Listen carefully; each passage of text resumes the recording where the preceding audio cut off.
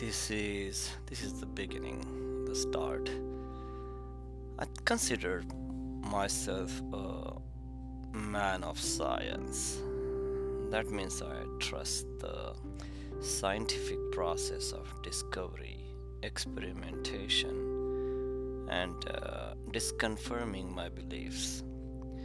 As I am getting older, my father recommended, he has been recommending for a while that I read more about religion. He recommended Buddhism, as of course he's Buddhist and he has been studying Buddhism for more than 50 years now. And I never cared about religion. I considered myself atheist for, I guess, as long as I remember. Um, I'm going to start reading now. Specifically, I have COVID. Yesterday I tested positive. I'm quarantined in my room. Diksha is not going to let me out of my room now. I don't know for how many more days. Uh, I'm going to start with the 1956 book called Buddha and his Dhamma.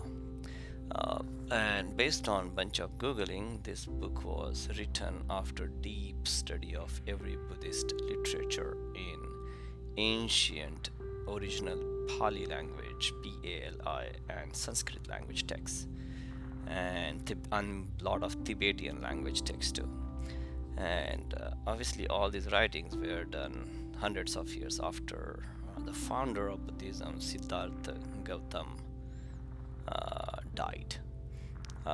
For 500 years, the teachings of Siddhartha Gautama was passed down verbally. I guess they didn't have culture of writing.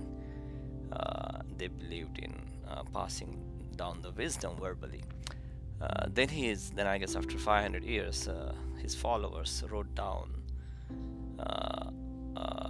his teachings in Pali language, and they were written on palm leaves after the death of Siddhartha Gautama after 500 years.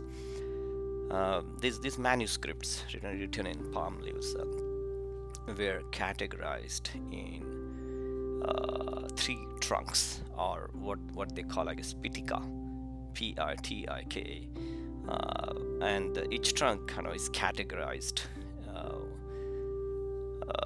based on their teachings.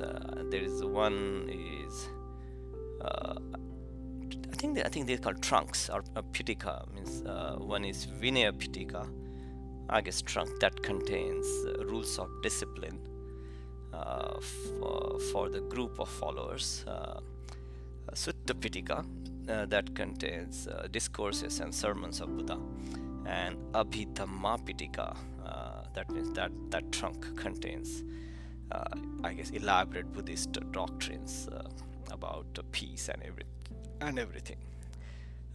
If and the book, I only read the introduction of it. It says, if modern man of science must have a religion, it should be Buddhism. And if there is a society awakened by science, is Buddhism the only possible religion? At least this book claims so in the introduction. Alright, I'm going to, and a little bit of background that I saw. There are kind of like many different sects of Buddhism after Buddha died, but there are two big ones. I think Hinayana, the original foundational Buddhism, which considers Buddha as a human being. The scripts were written in Pali, and then there was a Mahayana, which believes in the divinity of Buddha, and scripts are written in Sanskrit. And I think Mahayana also believes in literal rebirth, and Hinayana, at least based on some googling I did, Hinayana believes in rebirth as in transferring of what do I say? Transferring of lighting one candle with another candle. That's how.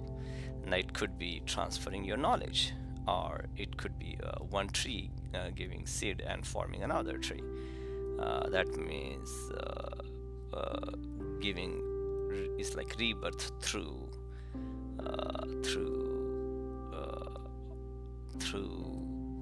creating your offspring. And in both, like Hinayana kind of believes in that translation of it.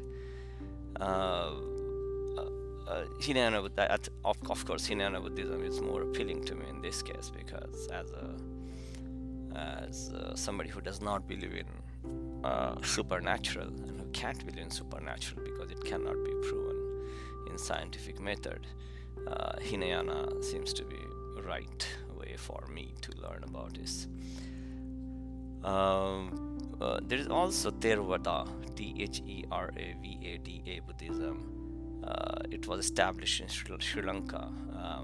It focuses primarily on meditation and concentration, and it's centered around monastic life. And I guess there are a few more, but Hinayana Buddhism, the one without Buddha's divinity, is something that's attractive to me.